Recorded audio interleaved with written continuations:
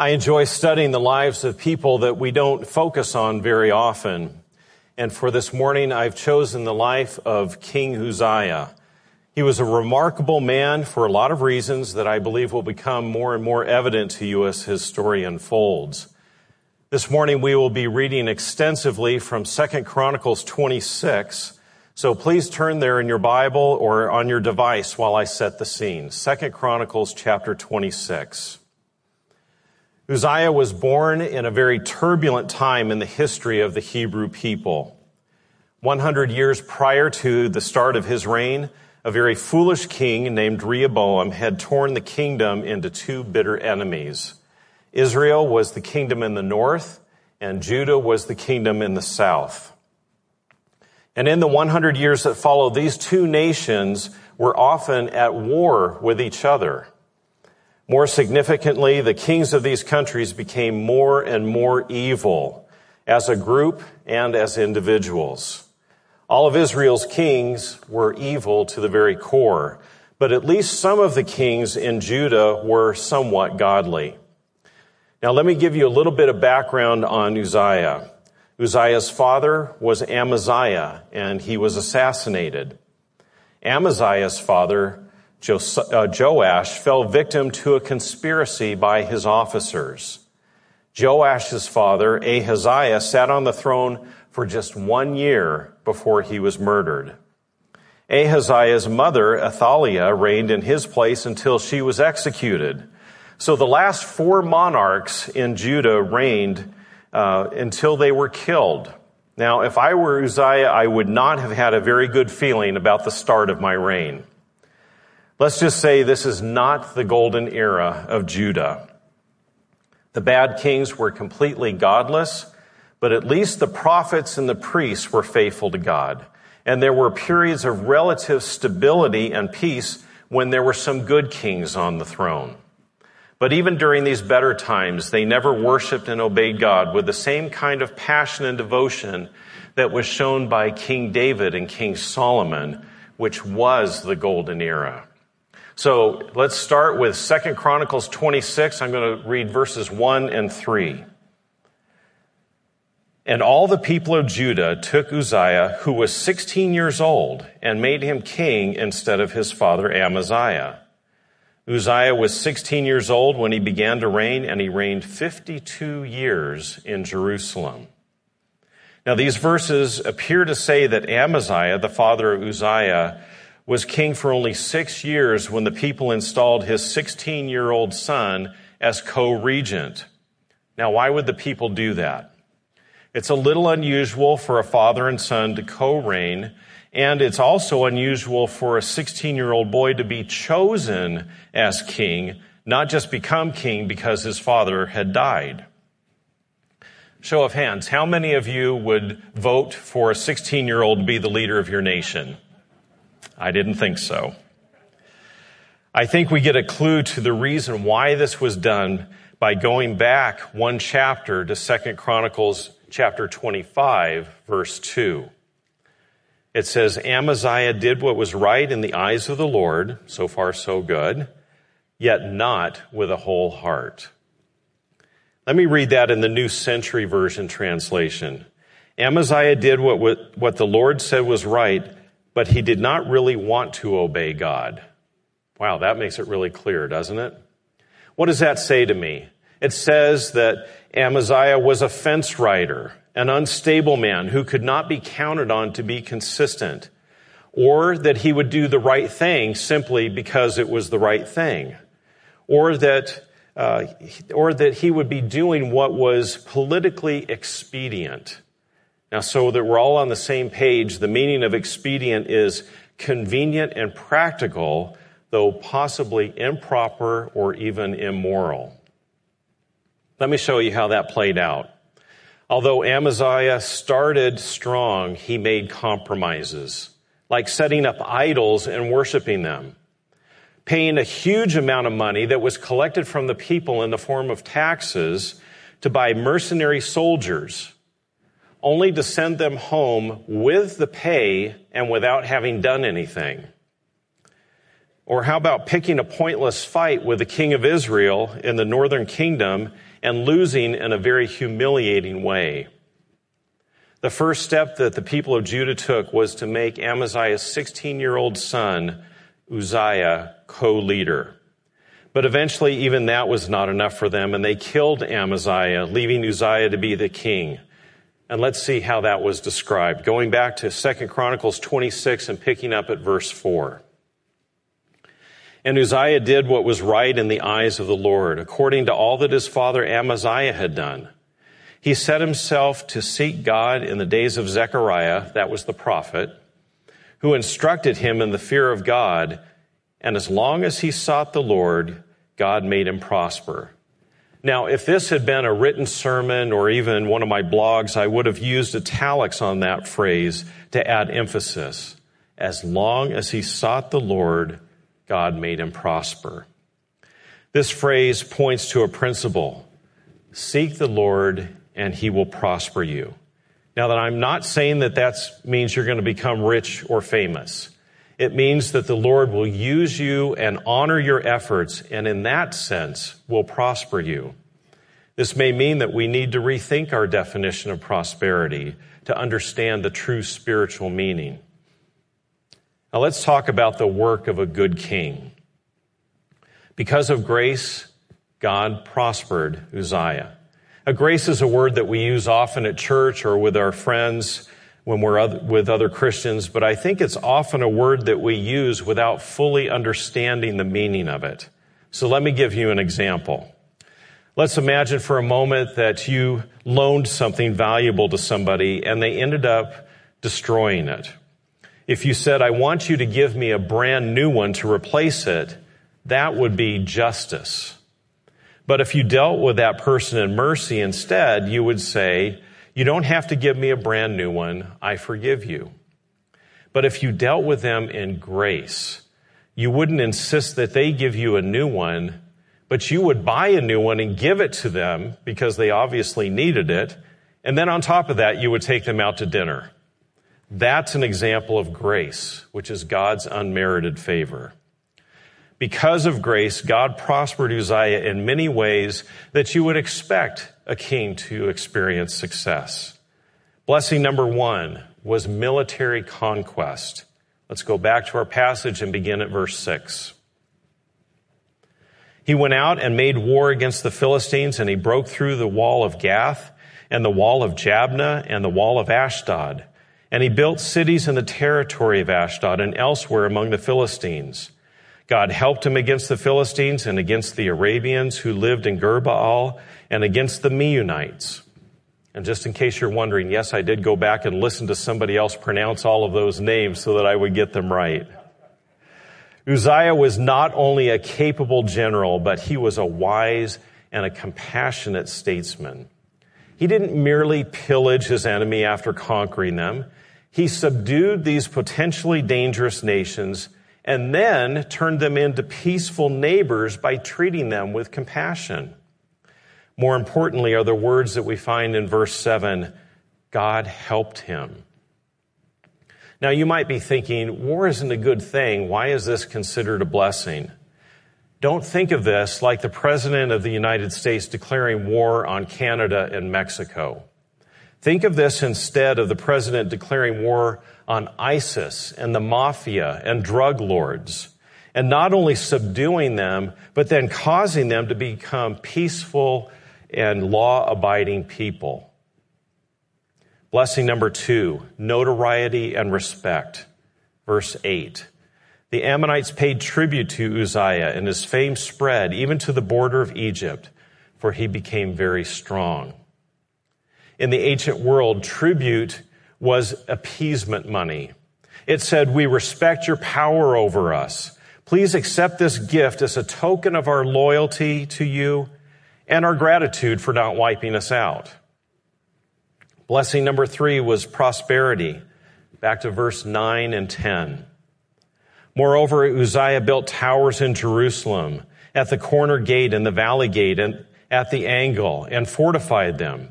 And he built towers in the wilderness and cut out many cisterns, for he had large herds, both in Shephelah and in the plain, and he had farmers and vine dressers in the hills and in the fertile lands, for he loved the soil.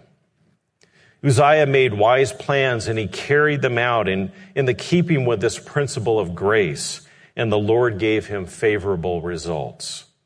As Psalm 127:1 says, "Unless the Lord builds the house, those who build it labor in vain." Kings not only ran nations, they also built personal estates. And Uzziah, even though he was a king and a military leader, he was a farmer at heart. He loved to work the soil. And if you and I had visited Uzziah's Jerusalem, we would have seen a bountiful landscape covering the slopes of Judea. An old Italian man lived alone in New Jersey, and he wanted to plant his annual tomato garden. This is a true story, just in case you were wondering. No, it wasn't. But it was very difficult work because the ground was very hard, and he was an old man by this time. And his only son, Vincent, who used to help him, was in prison. And so the man wrote a letter to his son and described his problem. "Dear Vincent, I'm feeling pretty sad because it looks like I won't be able to plant my tomato garden this year. I'm just getting too old to be digging up a garden plot. I know if you were here, my troubles would be over. I know you would be happy to dig up the ground for me, like in the old days. Love, Papa." A few days later, the farmer received a letter from his son. "Dear Pop, don't dig up that garden. That's where the bodies are buried. Love, Vinny." At 4 a.m. the next morning, the FBI and the local police were there digging up the entire area, didn't find any bodies, and so they apologized to the old man and left. That same day in the afternoon mail, the father received another letter from his son. It said, "Dear Pop, go ahead and plant the tomatoes now. That's the best I could do under the circumstances. I love you, Vinny." You know the reason I tell these stories is just to make sure that you're still paying attention, right? The land that Uzziah governed was known as a wilderness, but became known as a very fertile field. Uzziah had a talent for making everything that he touched bloom and bear fruit. And that is so unlike me. I like plants, but sometimes they don't like me. When we lived in York, Pennsylvania, we lived in a house. We moved there, and they had a garden in the front that had not been paid much attention to. And so over the years, I tried to cultivate it and make it more beautiful. And as I drove to church and back home every day, there was a house a few blocks away that had the most beautiful tulips I have ever seen. One day in January or February, there was snow on the ground, and the tulips were in full bloom. It was then that I realized that my neighbors had planted plastic tulips. I know I broke the 10th commandment, "Thou shalt not covet thy neighbor's tulips," especially if they're plastic. Okay, back to our sermon. Blessing number 4, power, in verse 11. "Moreover, Uzziah had an army of soldiers fit for war, in divisions according to the numbers in the muster made by Jeiel, the secretary, and Maaseh, the officer, under the direction of Hananiah, one of the king's commanders. The whole number of the heads of the fathers' houses of mighty men of valor was 2,600. Under their command was an army of 307,500 who could make war with mighty power to help the king against the enemy." Uzziah was a very capable warrior, a creative and a strategic thinker. We've already seen how he was ready to take the offensive when strategy called for it. But unlike his father, he wasn't out to just pick a fight. Virtually everything he did was to ensure the prosperity of and the safety of the kingdom. Blessing number 5, security, verse 14 and 15. "And Uzziah prepared for all the army shields, spears, helmets, coats of mail, bows, and stones for slinging. In Jerusalem, he made machines invented by skillful men to be on the towers and the corners, to shoot arrows and great stones. And his fame spread far, for he was marvelously helped till he was strong." I'm impressed by the inventiveness and the ingenuity of Uzziah. He didn't entirely rely on brute force or weapons, helmets, and shields for defense. He put together an ingenious array of machines to increase the effectiveness of his towers and to strengthen his walls. Along with the impressive army he had assembled were all these cutting-edge inventions that put Judah far ahead of the other nations. Before long, the country Uzziah led, surrounded by vast, lush, produce-rich countryside, had many defense-ready cities. Anyone thinking of attacking Judah would be smart to change their mind. But pride crept into Uzziah's heart. Uzziah's impressive reputation as a creative, prosperous, strong king spread rapidly, and the neighboring nations both feared and admired him. His subjects praised him and pledged their loyalty, and that's when he began to believe all of his press clippings. Here's an illustration of what pride can do. According to the National Geographic website, the pufferfish can inflate into a ball shape to evade predators. And pufferfish fill their elastic stomachs with huge amounts of water and some air and blow themselves up several times their normal size. But these blow-up fish aren't just cute. Pufferfish contain toxic substances that make them foul-tasting and potentially lethal to other fish. And the toxin is deadly to humans, 1,200 times more deadly than cyanide. And there is no known antidote. One single pufferfish can kill up to 30 humans. Like pufferfish, we can blow ourselves up with pride and arrogance to make ourselves seem bigger than we are. And this pride can become toxic to a marriage or a church or a friendship, or in this case, a kingdom. We shouldn't be shocked that this happened to Uzziah, because it can happen to us as well. People start telling us how good we are and something about things that we've done, and sooner or later we think, that's right, I really am all that. But let's look back at the end of verse 15 that says, he was marvelously helped until he was strong. For many years, Uzziah acted wisely, and the Lord multiplied his efforts. It could have just as easily gone the other way. God is not obligated to bless us. Take the example of farming. A farmer does everything he's supposed to through hard work. Till, plant, water, fertilize, but it's always the Lord who is responsible for a good harvest. Take a few moments and put yourself in Uzziah's shoes. Perhaps you're on your way up right now. You're implementing plans that are paying off. You're creative and competent, and you're reaping the harvest of hard work. Things are going really well for you. And you can justifiably say that your success that you are enjoying is the direct result of applying good strategy, or wise leadership, or creative thinking, or uncommon perseverance. Or maybe it's a combination of some of those things. If that's you, I'm happy for you. And I mean that sincerely. The Lord has chosen to bless and prosper you. That's very gracious of God to do that. Uzziah was a remarkable man in many ways, and he deserved a lot of credit for the things that he had accomplished. Giving all the glory to God doesn't mean that you should deny your own role. The danger lies in diminishing God's role. What does Proverbs 16:8 tell us that pride leads to? That's right. It tells us that it leads to a fall. Now let's look at verse 16 in 2 Chronicles 26. But when he was strong, he grew proud to his destruction. For he was unfaithful to the Lord his God, and he entered the temple of the Lord to burn incense on the altar of incense. Everything was going good until Uzziah grew proud. And this can happen to anyone, not just kings. When you recognize the necessity of God's power and the futility of your efforts apart from him, he wants to marvelously help you until we grow strong in our own eyes. And when that happens, things change. Verse 16 shows us that our foremost area to be faithful in is not our career. It's not even our home. It's our own heart.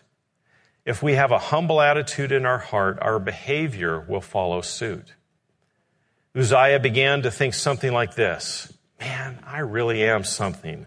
The people are right. There's never been a king like me. Look at all my inventions. Look at my wealth. The citizens of Judah have never had it so good. So he grabbed the instruments of worship and entered a place that he had no right to be. Blinded by pride, he lost all restraint. Verse 17. But Azariah the priest went in after him with 80 priests of the Lord who were men of valor. And they withstood King Uzziah and said to him, "It's not for you, Uzziah, to burn incense to the Lord, but for the priests, the sons of Aaron, who are consecrated to burn incense. Go out of the sanctuary, for you have done wrong, and it will bring you no honor from the Lord your God." In this explosive collision of wills, everyone could see Uzziah's conceit, his pride, and his disrespect for the Lord, and what he thought of his role and the role of the priests.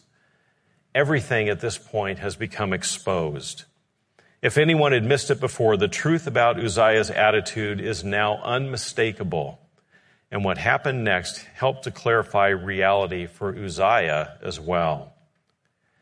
Beginning in verse 19, it says, "Then Uzziah was angry."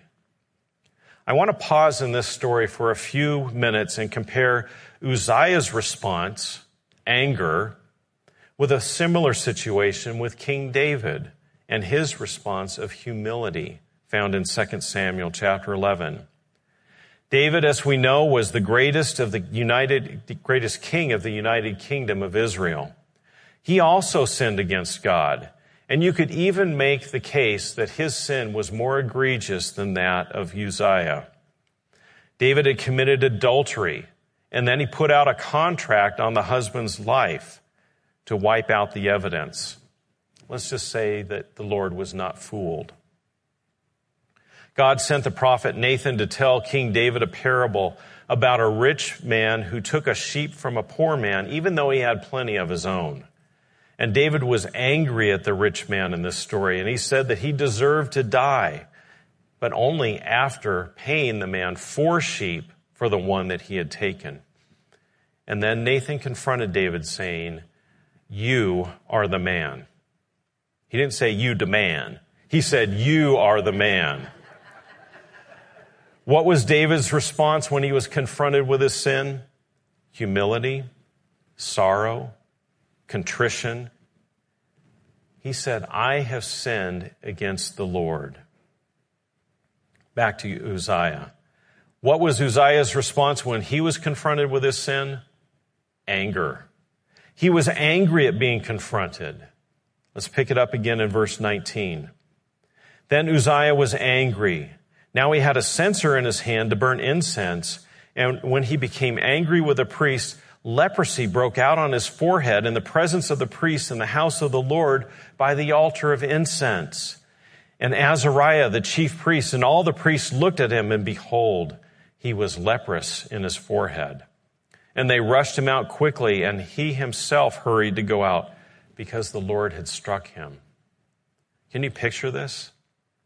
Uzziah dressed in his fancy king clothes, putting on the flowing priestly robe, censer in his hands, his eyes blazing with righteous indignation, and commanding the priest to get out of his way.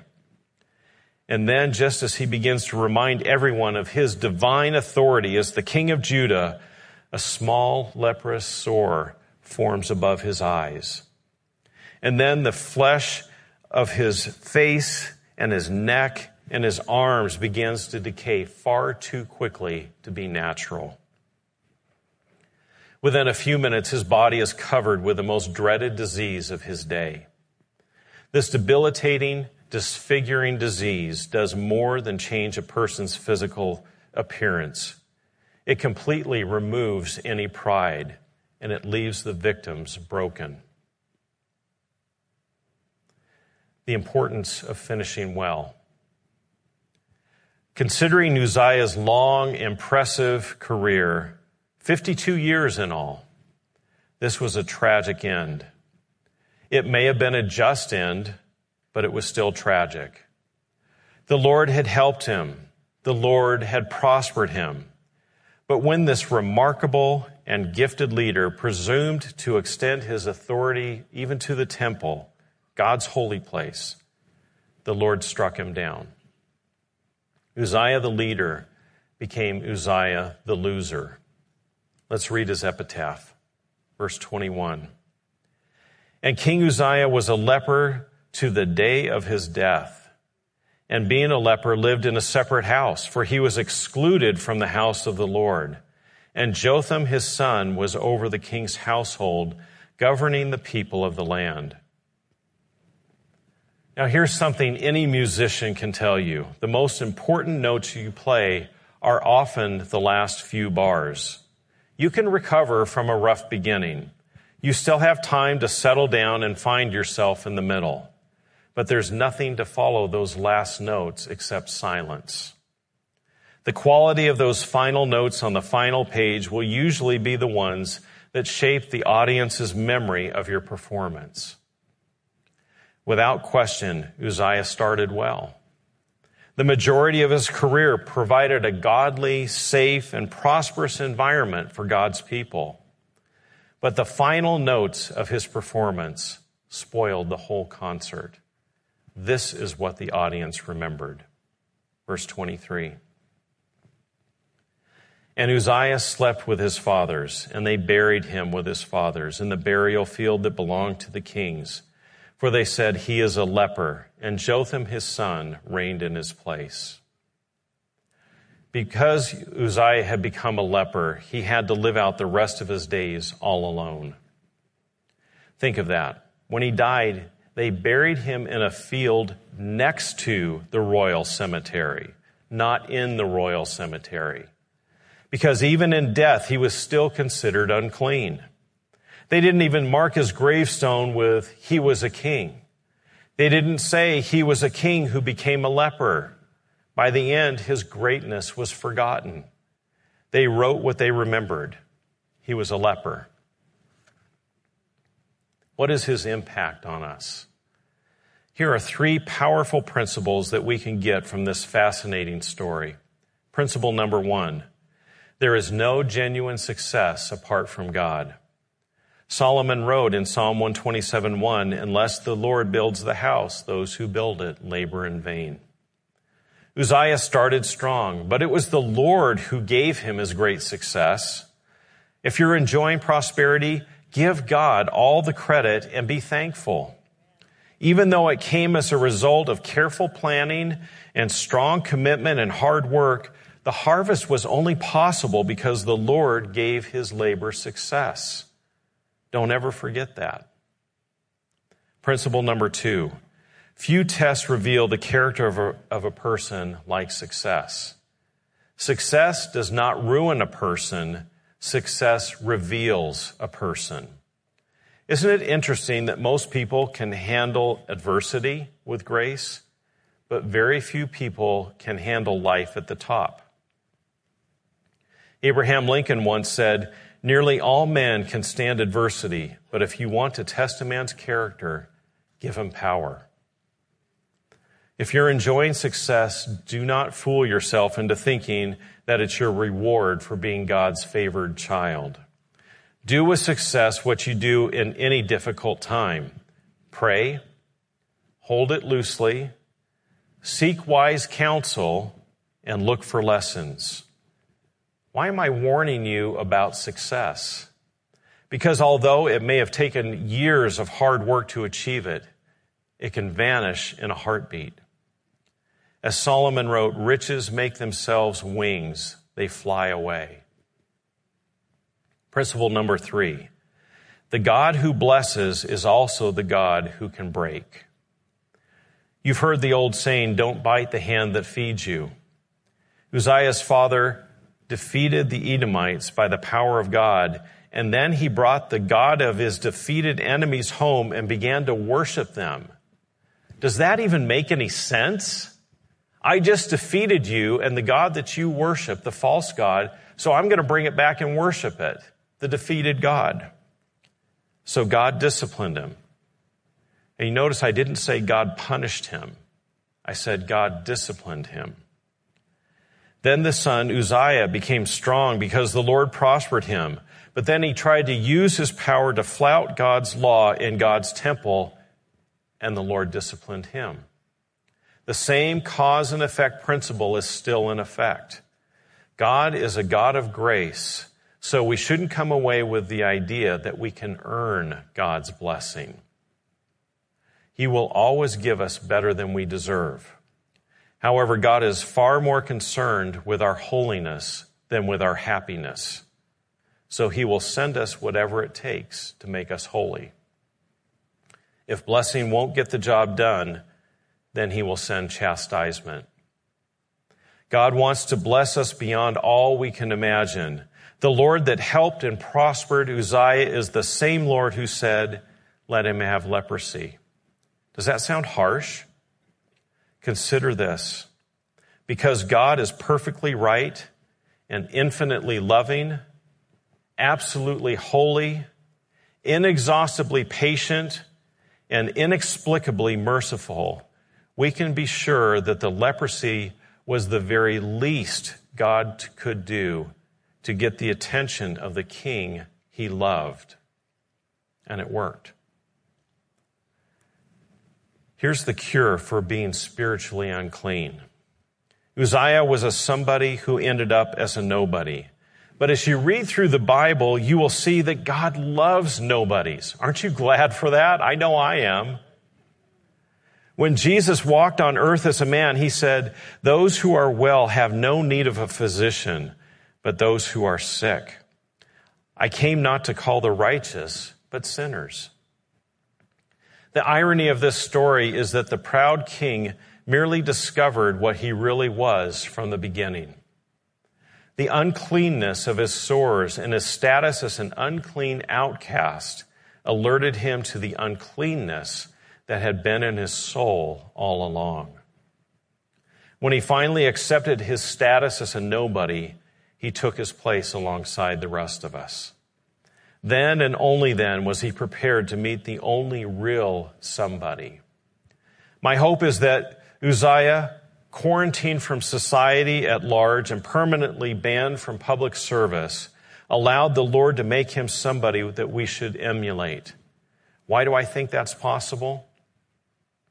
Because after a long stream of evil kings and good kings gone bad, Uzziah's son, Jotham, became the only king of Judah in 130 years to be listed as exclusively good. I would like to think that it was those 7 years that Jotham spent in co-regency with his father, Uzziah, probably learning from his father's mistakes. If so, that's the kind of impact every nobody should have, including you and me. In the days of King Uzziah, leprosy was incurable, and it remained so until the 20th century. It was believed that leprosy was highly contagious, which it was if the contaminated person continued to have close contact with other people. That was the reason for removing a leper from society and why the person with leprosy was responsible for letting other people know of their condition. This describes every person who has ever lived when it comes to our spiritual condition. But there is and always has been a cure for our spiritual uncleanness. The gospel is the cure for our spiritual condition. The gospel is the message that we are all separated from God because of our sin. The wages of sin is death. The result of this sin is an emptiness, an ever-present guilt, and a certain fear of death. Yet because God loved us in spite of our rebellion, he sent his own son to die in our place and to bridge the gap between him and ourselves. While we were still sinners, Christ died for us. By placing our faith and trust in Jesus, we can be cured of our spiritual leprosy. We're told that if we confess with our mouth that Jesus is Lord and believe in our heart that God raised him from the dead, we will be saved. What if you've already received cleansing of your soul? Is it possible to make some really poor choices and still be saved?